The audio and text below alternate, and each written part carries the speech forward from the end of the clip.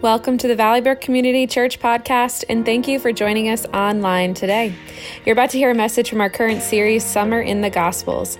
This summer, we're spending our Sunday mornings in the Gospels, which are the first 4 books in the New Testament. In each passage, Jesus teaches an important lesson about what it means to follow him. When we read these scriptures, it will help us learn more about Jesus and how to help us follow him.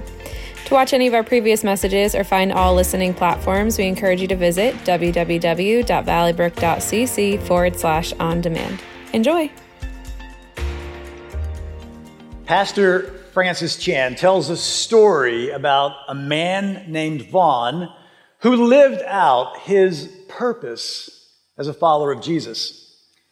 He says, a few years ago, a missionary came to our church and told a beautiful story about sharing the gospel with a remote tribe in Papua New Guinea. And at the end of the story, the missionary said, I should really give the credit to Vaughn, my former youth pastor who loved me and inspired me to live for Jesus and share the gospel with others.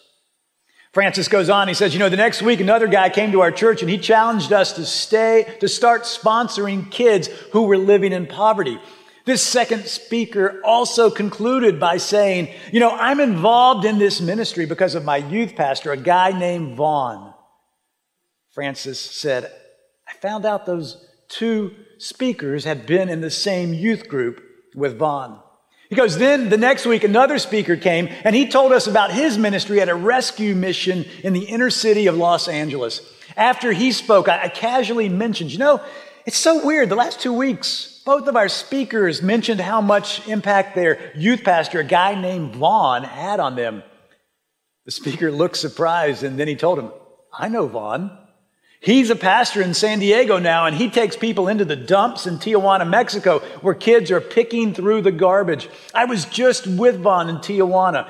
We would walk in the city, and these kids would run up to him, and he would show such deep love and affection for them.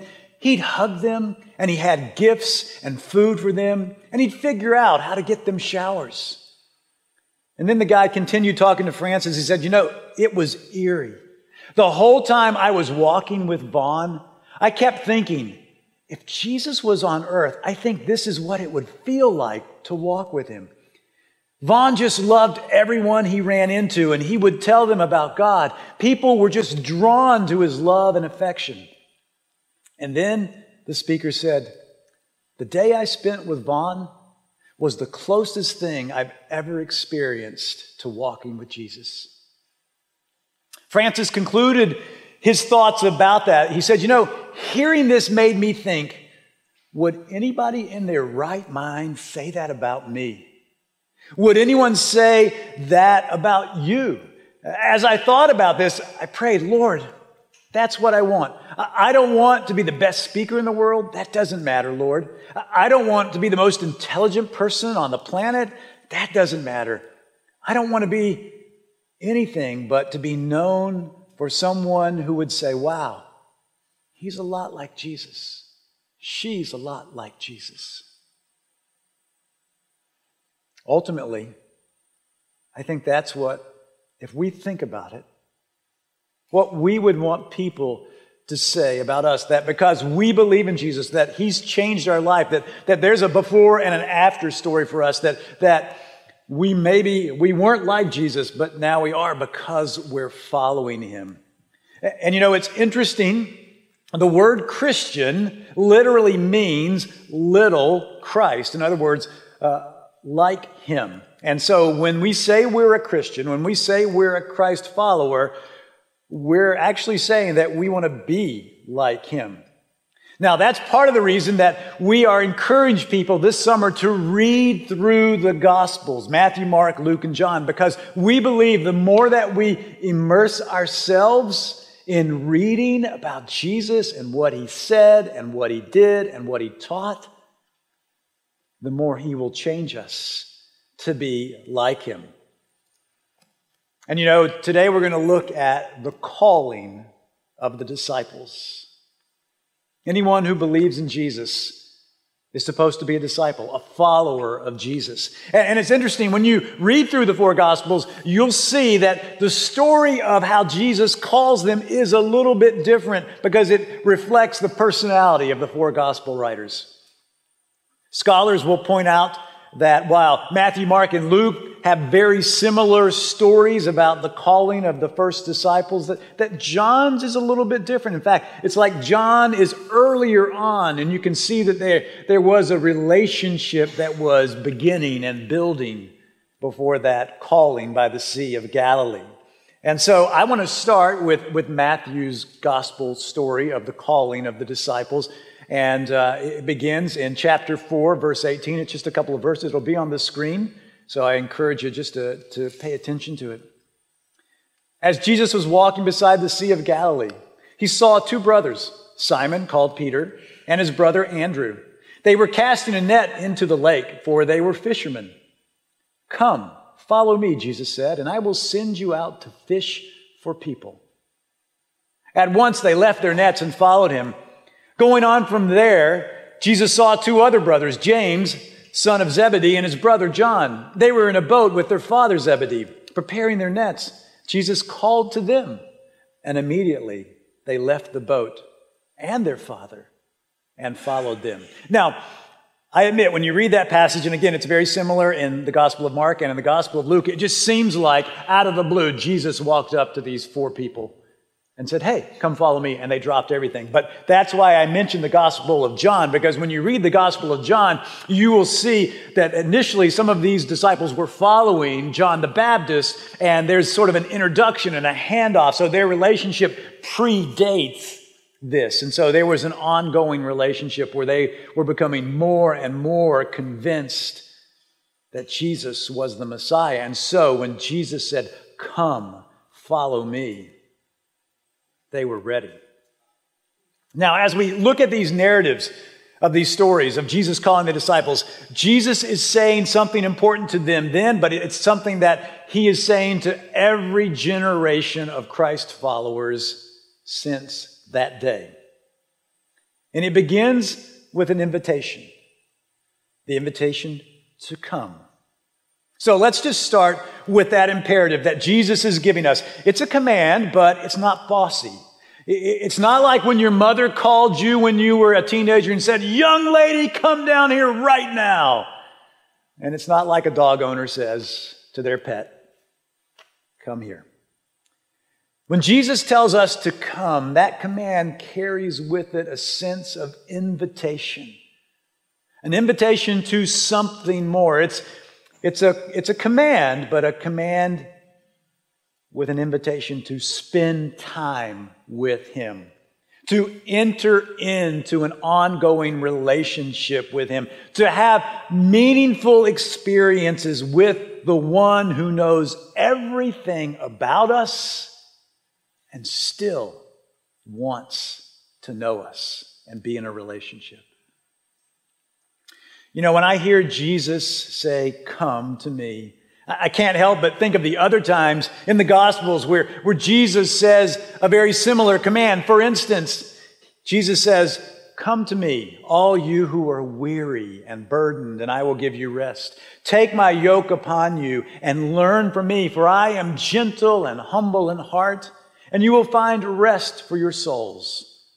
For my yoke is easy and my burden is light." You know, I'll freely admit that my understanding of Jesus' command to the disciples to come to him is influenced by these scriptures especially. These verses, this verse helps me understand that our calling to come to Jesus is both gentle, but also significant, weighty. It comes with care and grace, but it also comes with importance. And as I said, weight.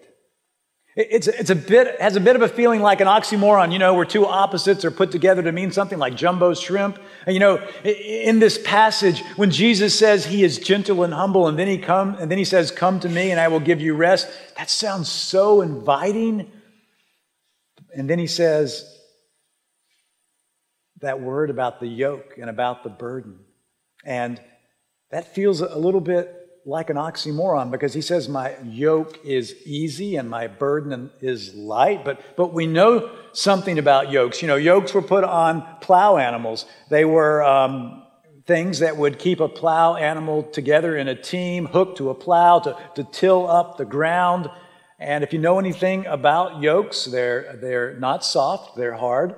They are used to do hard work.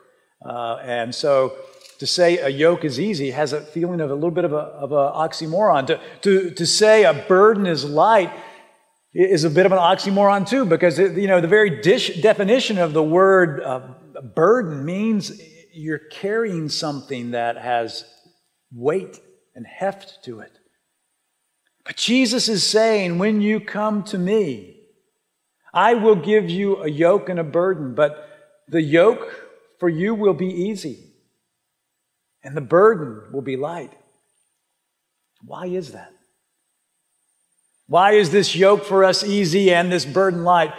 Why? Well, I believe because it's with Him. It's connected to Him. Jesus is the key, and He wants us to come to Him. And when we come to Him and are connected to Him, we will understand that our yoke is easy and our burden is light. I remind you of what Jesus said about coming into a relationship with Him and being connected to Him. In the Gospel of John, He says, I am the true vine, and you, my followers, are the branches. And He continues, He says, if you remain connected to me, ask whatever you wish, and I will give it to you, and you will bear much fruit, He says. But He also says, if you're not connected to me, you can't do anything that's within the will of God. We go a little further into the New Testament and we see the Apostle Paul understood what it meant to come to Jesus. He had a dramatic, supernatural experience of coming to faith in Jesus. And when he came to faith in Jesus, he became connected to Him. And he discovered through that own personal relationship with Jesus, when he came to Christ, he was blessed in ways never before. He discovered that his yoke was easy and his burden was light. Now, if you know anything about the Apostle Paul, you know he went through difficult times.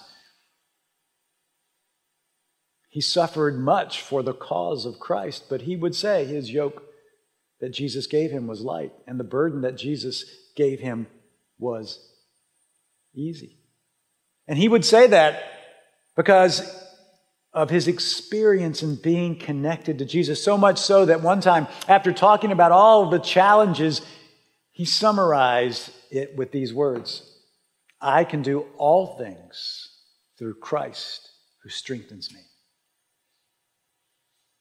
Christ followers, we can do all things through Christ who strengthens us because we're connected to Him, because we've come to Him. So coming to Jesus is not scary because He's gentle and humble, but we must come to Him first and foremost to receive the grace that brings salvation through faith in Him.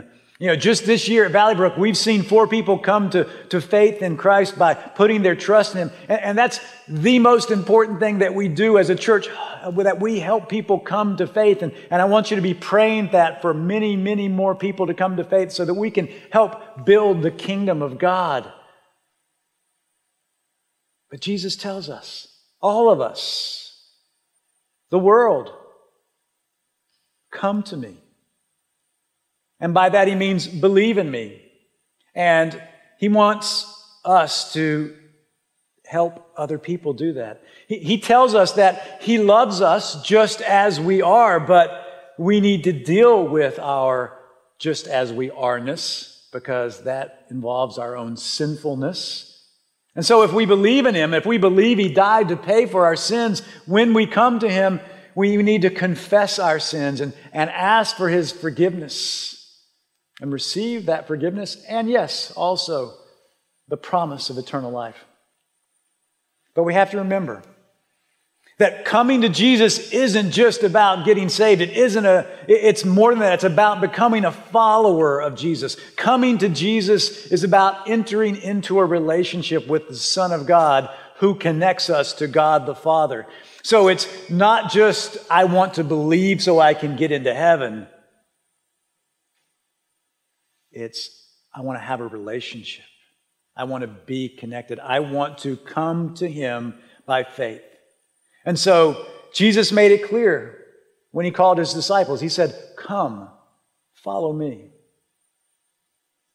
That's the second command, follow.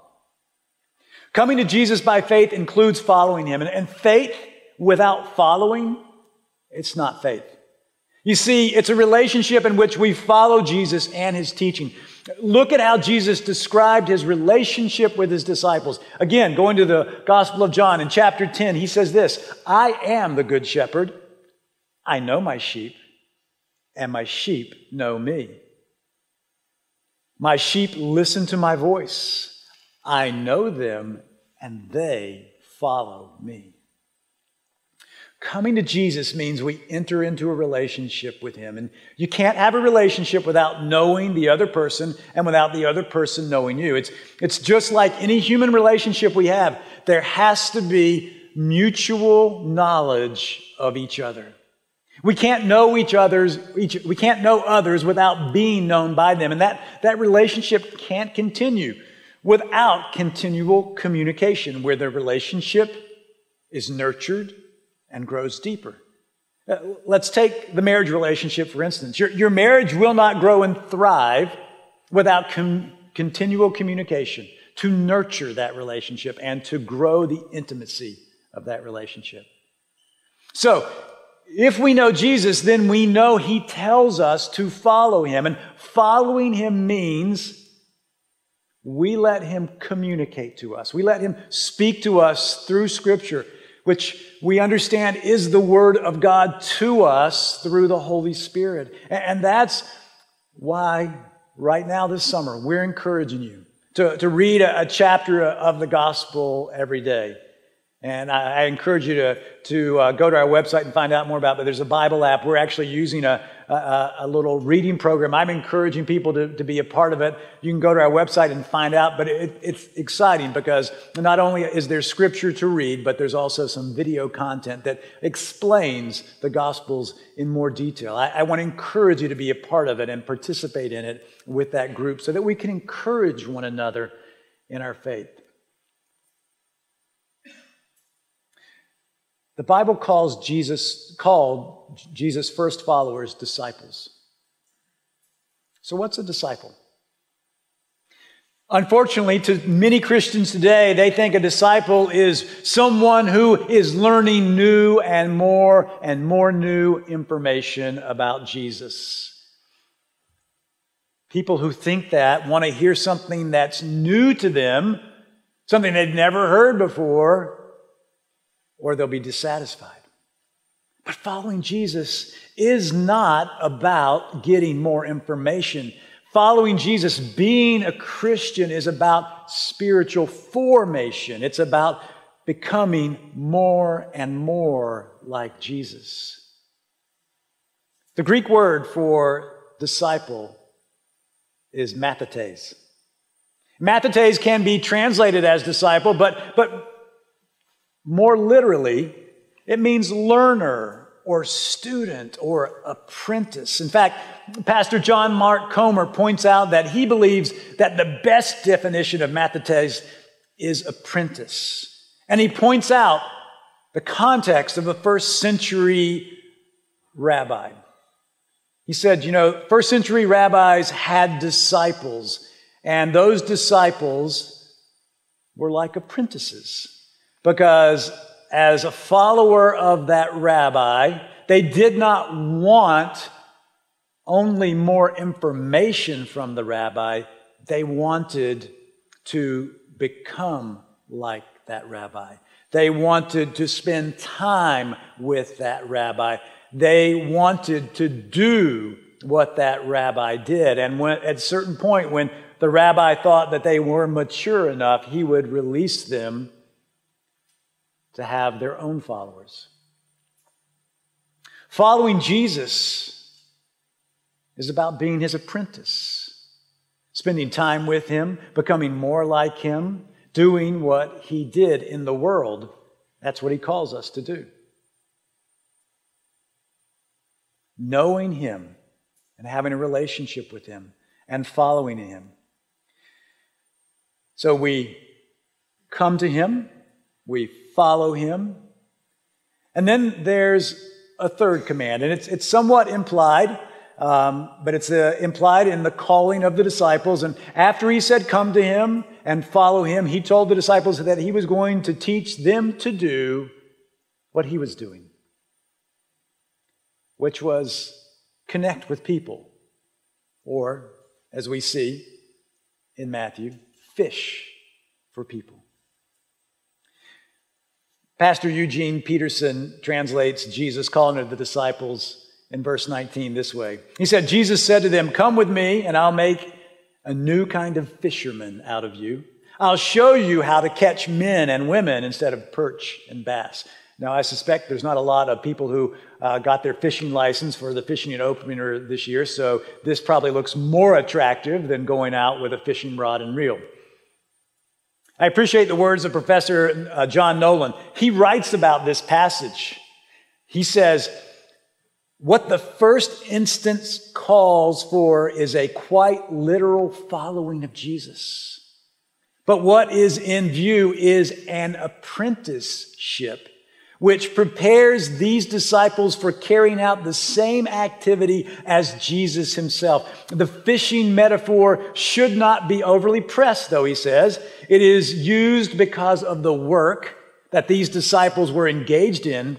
The way in which people were to be gathered, or he says fished for, needs to be read through the example of Jesus' own ministry, which he summarized later in verse 23. It's a call to catch people, and he's presenting that as more urgent than that of catching fish. So let's go to verse 23 in Matthew chapter 4 and see what Jesus did and what he wants his followers to do. So this is what we read. Jesus went throughout Galilee, teaching in their synagogues, proclaiming the good news of the kingdom, and healing every disease and sickness among people.